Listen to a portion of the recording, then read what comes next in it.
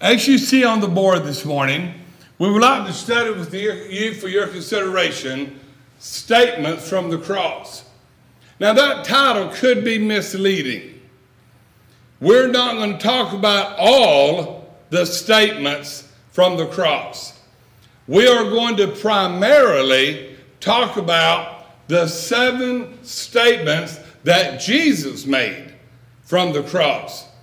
Now you might immediately wonder, well, what other statements were made? Well, you remember the 2 thieves, one on the right, one on the left, they communicated together. They talked to each other.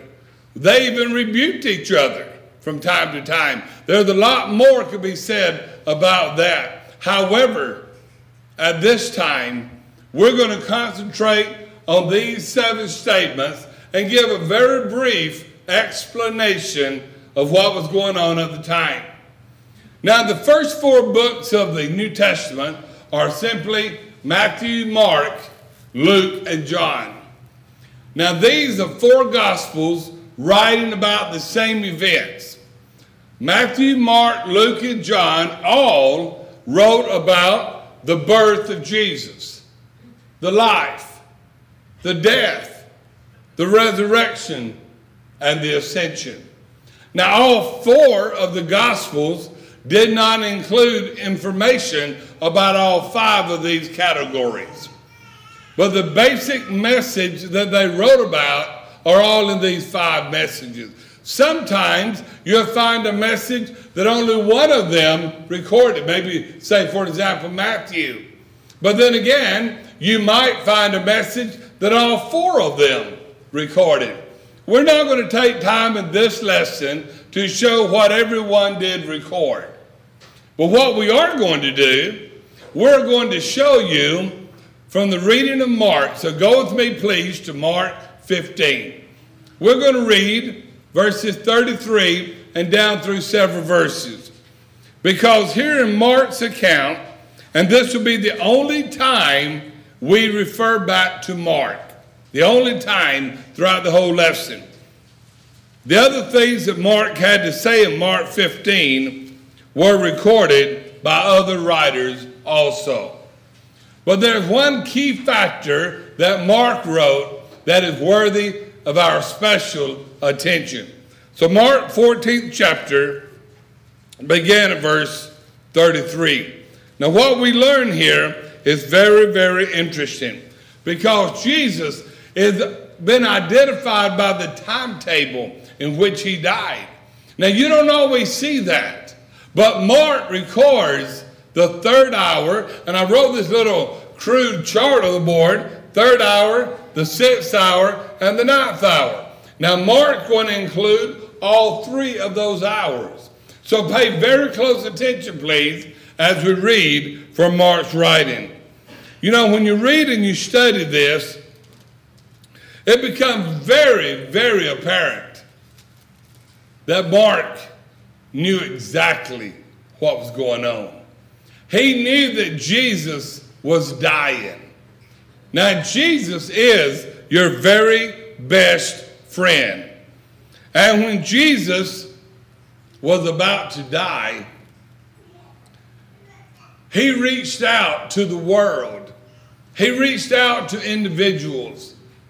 He reached out to do exactly what he came to do. He even reached out to his mother, because this is all very important. Mark chapter 15, we can begin reading at verse 25. Please note the 3rd hour, the 6th hour, and the 9th hour as they appear in the scriptures. The word of God said, verse 25, and it was the 3rd hour when they crucified him. Let's take a little break here. The 3rd hour, now this is Jewish time. They began from even and evening shall they celebrate their Sabbath. So their 3rd hour is equivalent to our 9th hour. In other words, 9 o'clock in the morning. They began at 6 o'clock. So therefore, you have 7th hour is 1 hour. 8 o'clock is 2 hours. He was crucified the 3rd hour. So therefore, you begin to see now a little bit more of what Mark had to say. Please pay very close attention to the 6th and the 9th hour. This has a very major part of our lesson. The Word of God said, we're reading out Mark the 15th chapter. We began at verse 24, now verse 25. And it was the 3rd hour they crucified him, and the superscription was written over him, the King of the Jews. And with him they crucified 2 thieves, the one on his right hand and the other on his left. And the scripture was fulfilled, which said, and he was numbered with the transgressors. Now you remember what this is? When Jesus was crucified, he was not crucified alone on that day. There was one on his right hand, there was one on his left. But Jesus was crucified between the two. And the Bible went on to say, verse 29, this is a very ugly passage. The Bible said, and as they passed by, they railed on him. And they wagged their heads and said, Ah, thou that destroyest the temple and buildest it in 3 days, save thyself and come down from the cross. They were just railing against Jesus. However, in verse 31, likewise also the chief priests, they mocking said unto themselves with the scribes, he saved others, himself he cannot save. Let Christ the King of Israel descend now from the cross, and we may see and believe that they were crucified with him, reviled him. Verse 33, very important passage. And when it was the 6th hour, that is our noontime, when it's the 6th hour was come, there were darkness over the whole land until the 9th hour. And at the 9th hour, Jesus cried with a loud voice, Eloi, Eloi, lama sabachthani, which is interpreted in the English language, my God, why did thou forsake me? What we learned from these last 2 verses, that there was darkness over the land from the 6th hour to the 9th. So can you imagine a day of time in your life where there was darkness from noon until 3 o'clock in the afternoon? Well, at noon was the halfway point. Jesus was crucified at 9 o'clock a.m. He hung on the cross to noon. He continued hanging on the cross to 3 o'clock p.m. So what we're studying today is 6 hours of the life of our Lord. We're looking at only a portion of one day. This is an amazing segment of Scripture. By the way, Matthew, Mark, Luke, and John all recorded the last week of the Lord's life. That's a lot of information, but they recorded a lot of the Lord's life. Some of the events, like Zacchaeus, only recorded by Luke. Many other parables only recorded by other writers. But this, the last week of our Lord, was recorded by all 4, Matthew, Mark, Luke, and John. So therefore, I want you to remember, Jesus, who is your very best friend, when he died beginning at 9 o'clock in the morning until 3 o'clock in the evening. And there was darkness soon after he was crucified until noon, and then at 3 o'clock. As a matter of fact, on our board today, point number 4 to point number 7 all transpired at the 3 o'clock hour. So this is very, very interesting. Well, I'll tell you this. Let's look at it this way.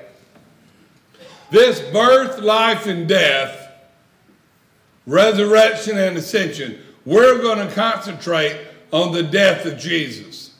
The resurrection and the ascension, we've commented on through the meeting. However, the death is what we're going to talk about today. Now, Matthew, we've talked about Matthew, Mark, Luke, and John. Matthew has 28 chapters, Mark 16, Luke 24, and John 21. However, these 7 points we've gathered from Matthew 27, Mark 15, Luke 23, and John 19. Now, I've written the verses at the end of each statement. Now, here's another key factor. We're no longer going to go through Mark. We're going to only look at Matthew, Luke, and John, as you see on the board. And we're going to do that and make it a little bit easier for you. There are three major statements found in Luke. The first one, the second one, and the last one.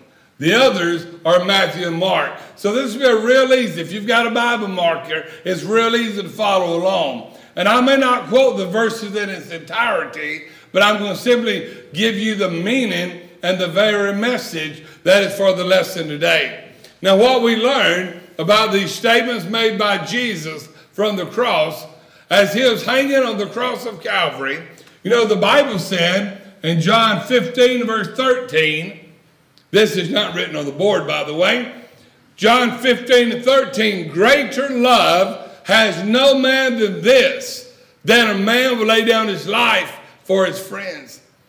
It was a great honor for Jesus, even though he didn't want to do it, but he was willing to do it. He was willing to die at Calvary to save you from your sins. Very, very important message indeed. Well, here we go with the 7 statements. You know, there is a very special place that I like to go, and to all of you good California folks, you may or may not have been to this location. It's between Auburn and Grass Valley. I don't know if it's halfway, but I think it's a little more than halfway. They have a little garden called the Biblical Garden. Now, I don't know how many of you have been there, but I've been there several times. It is free. Now, that's not why I like it, but that helps. It's free. They take donations. But as you go to this beautiful garden and you walk up the trail, and it's a very clean, clear, distinctive trail. And as you walk up the trail, you have a little area cleared out, and then they set up some fixtures in there. And this first one was the Sermon on the Mount. And you can go there and you can push the box on the speaker, and you can hear a voice to be like Jesus' voice when he was preaching the Sermon on the Mount. And they even have a bench or two you can sit down on and listen. And then as you go further up that cross, up that hill, you see different scenes of what happened in the life of our Lord. And it's quite a lengthy, you don't have to be in the very best of shape, but you need to be ready, because this hill gets a little steep at times. But after you're walking up and you're seeing different scenes of the life of our Lord, and you get out of the main trail, and right as you begin to turn left, you look, and depending on what time of the year it is, you see something that catches your eye, and you can't help but wonder, I wonder what that is. And then as you turn a sharp corner, all of a sudden, it basically takes your breath away. There is a large, it's a fiberglass cross with a figurine hanging on that, and that represents Jesus. Beside him, there are 2 thieves. They have 7 tombstones in that cross, or in that little cleaned out area. Each of those tombstones has one of these 7 statements made by Jesus. And as you sit there, and I've gone there with many friends at times, but one particular year, we went to that particular place, and they had 2 or 3 benches bumped end on end, long way we could all sit there. And I read John 17, the prayer that Jesus prayed, truly the Lord's Prayer. And as we read there, and different ones of us, we just had tears in our eyes. We looked at the man who simplified Jesus there, that we could kind of see and identify. And we thought, wow, this is the closest that some people will ever get to Calvary's scene. And here we are just a few feet away. If you ever get to go and enjoy. For that, I know it's still there. But as you finally pull yourself away from that event and you start down the cross, or you start down the hill, all of a sudden you see something else. You see a tomb, and the tomb is empty. Then, wow, And then as you go a little bit further, there are other things along the way, I'm sure, but you go a little bit further and you see Jesus in the trees ascending to heaven. And you work your way all the way down that hill, and then there's a baptismal pool that you can immerse people in baptism for the remission of their sins in the name of the Father, Son, and Holy Spirit. That is a very special place that I like to go. Of all the places that I have been, I think that is perhaps my favorite place. I've gone there numerous of times over the past many, many years. I want you to always take opportunity to take time to see maybe a video, maybe a movie, maybe a situation like that to where you can relate a little bit to what Jesus went through. Well, one more thing about that. Biblical garden is what it's called. The biblical garden is each of these tombstones, they mention one of these and they put them in chronological order. And this list right here is what is considered by the majority of the scholars to be the order that Jesus made these statements. There's only a couple that are even in dispute, but most scholars believe these 7 are listed in this way, and that is how Jesus spoke those. In Luke 23 and verse 34, we see the first one. Father, forgive them, for they know not what they do. Here Jesus is dying. He had been beaten. He had been whipped. He had been treated worse than you would treat an animal. People had spit on him. And Jesus, there hanging at Calvary, he said, Father, forgive them. They know not what they do. My friends, he reached out to the masses of the people and he begged God, please forgive them. I want you to know something today. Jesus died at Calvary for you. Each one of you. He died for you. And if you've got sin in your life and you're not committed to Jesus, you're not committed to even worship with him every Lord's Day and support gospel meetings and be here on midweek services and be here on Sunday night, and you're not willing to reach out, I want to tell you what, Jesus expects better out of you. If you physically can do it, the Lord expects more out of you. He wants you to give him your best like he gave you his best. He gave you his life. He reached out to the masses, Father, forgive them. And some of those people were somewhat taken back because a man is dying for what he preached and how he practiced, but yet Jesus said, Father, forgive them. They listened. Some applied it, some thought about it, and then other people just waited to see what would happen next. That phrase, Father, forgive them, the phrase that indicates by the continuous action that is something he said more than once. Father, forgive them. Father, forgive them. Father, forgive them. That's why Jesus came, to forgive people from their sins. Okay, now, statement number 2 made by Jesus. This time, he was speaking to the thief on the cross, Luke 23:43. Very similar, same book, same chapter, but instead of verse 34, it's verse 43. The thief on the cross said, Lord, remember me when I come back into the kingdom. Notice this was a thief previous to this. He was one who had denounced Jesus, as many thousands of others had. But now he confessed Jesus as Lord. Lord, remember me.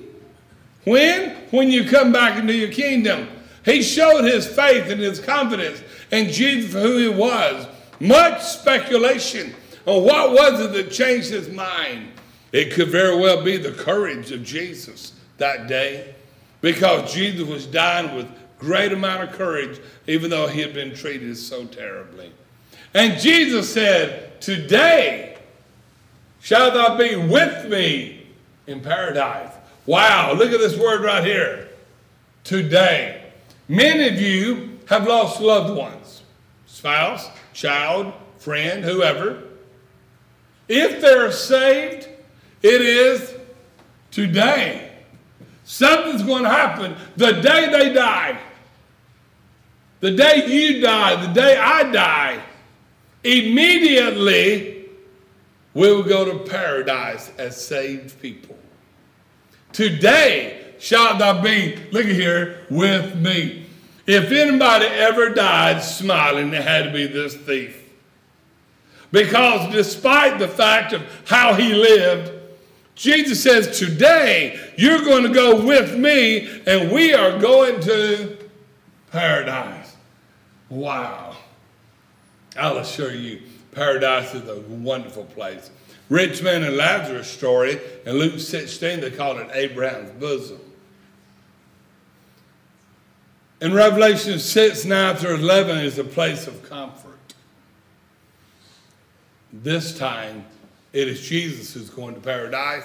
But he's not going alone. He's taking one of these thieves with him. Now, I'll be honest with you. I've looked. I don't know if it's a thief on my right or your left. I don't know which one of the thieves it was. It does not matter. But one of these thieves said, Lord, remember me when you come again. And the Lord immediately said, today you can be with me in paradise. If there's any way to jump for joy while hanging on the cross, I'm sure he did it. Today, you're going to be with me. Here's the deal. I want everybody to understand, when you die and you're saved, that day, you're going to be with him in paradise. That day. So don't go doing anything foolish. Anything that could cost you your soul. Put the Lord first. Let nobody, let nothing get in your way of living a Christian life.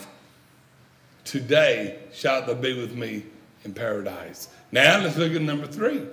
In number 3, now you go to the Gospel of John. In John 19:26, Jesus now looked down and he saw his mother. The Bible says he saw his mother standing by and the disciple whom he loved. When you read all 4 accounts, you find that to be the Apostle John. The John that wrote the Gospel of John. The John that wrote the book of Revelation. The John who wrote 5 books of the New Testament. He wrote the Gospel of John, 2 John, 3 John, and Revelation. So he wrote these 4 books. That's the John. The same John, Peter, James, and John, that were a very close confidants of Jesus. And he spoke to John, he said, and spoke to his mother, he said, and the King James Version, and this is a respectful terminology. It's not being disrespectful. We would think it to be.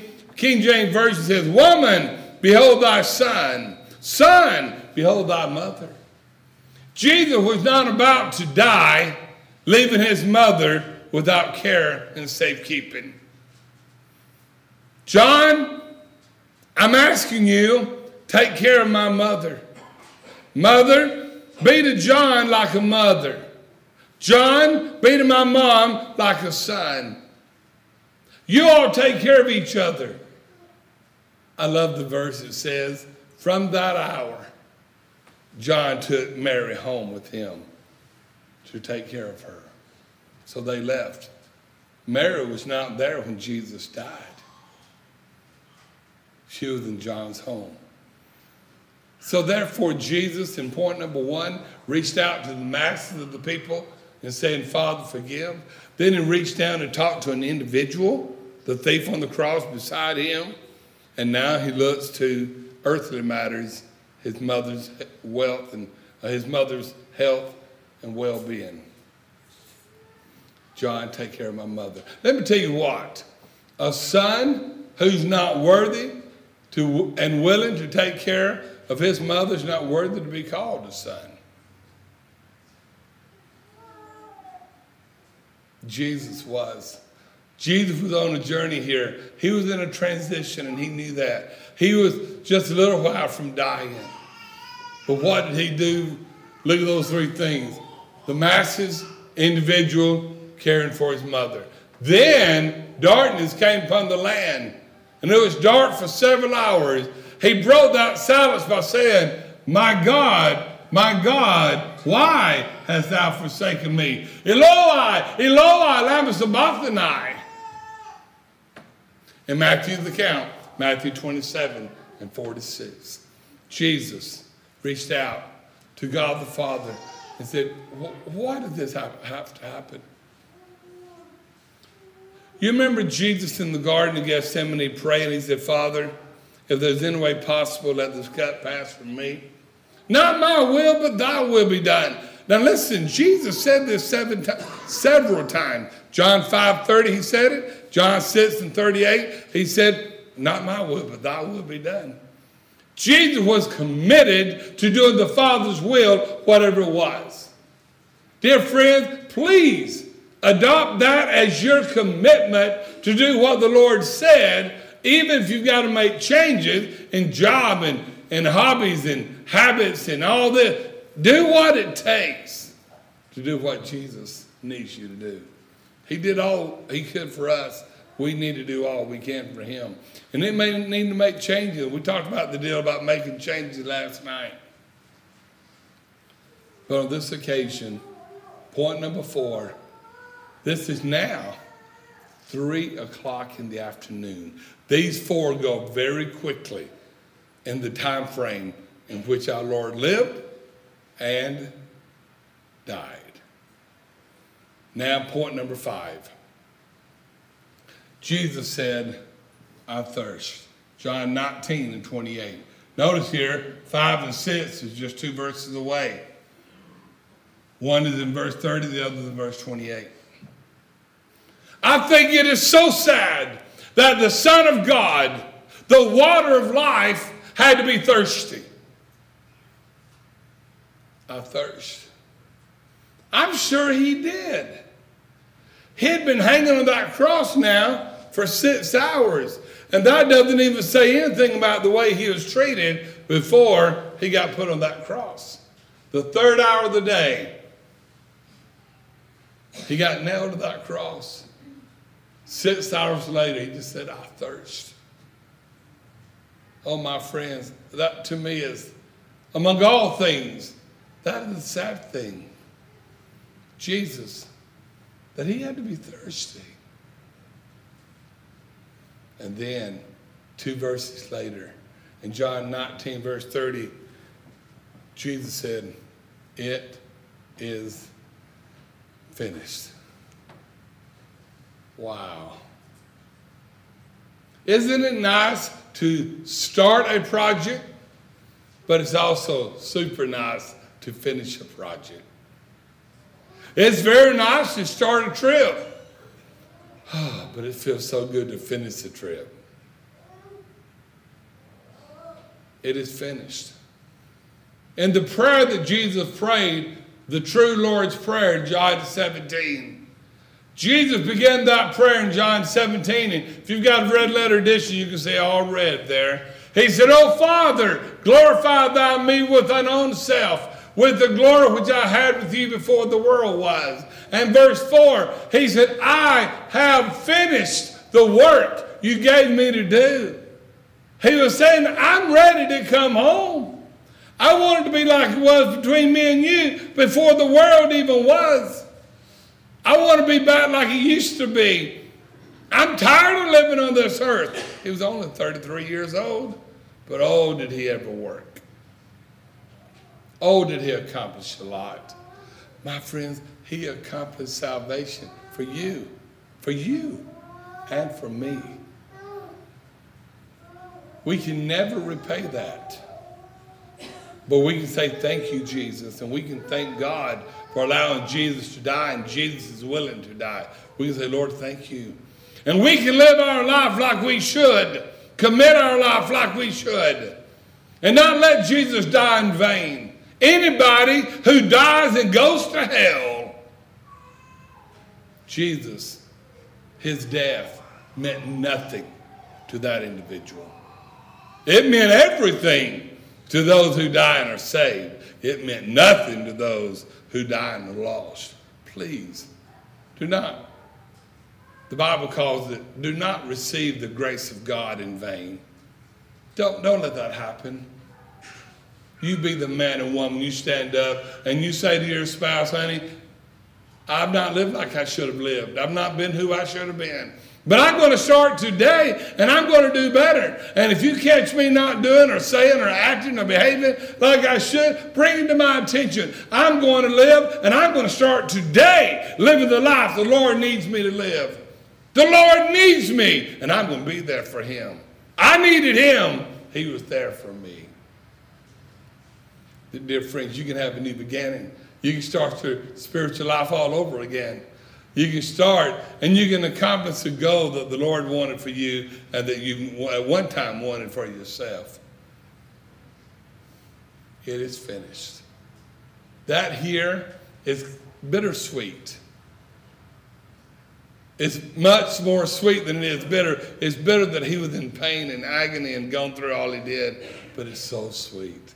He finished the work the Lord gave him to do. And the last phrase he said, into thy hands I commend my spirit. Back to Luke 23 and verse 46. The Bible said with a loud voice, he prayed to the Father, into thy hands I commend my spirit. That phrase, with a loud voice, has been studied by many, many scholars.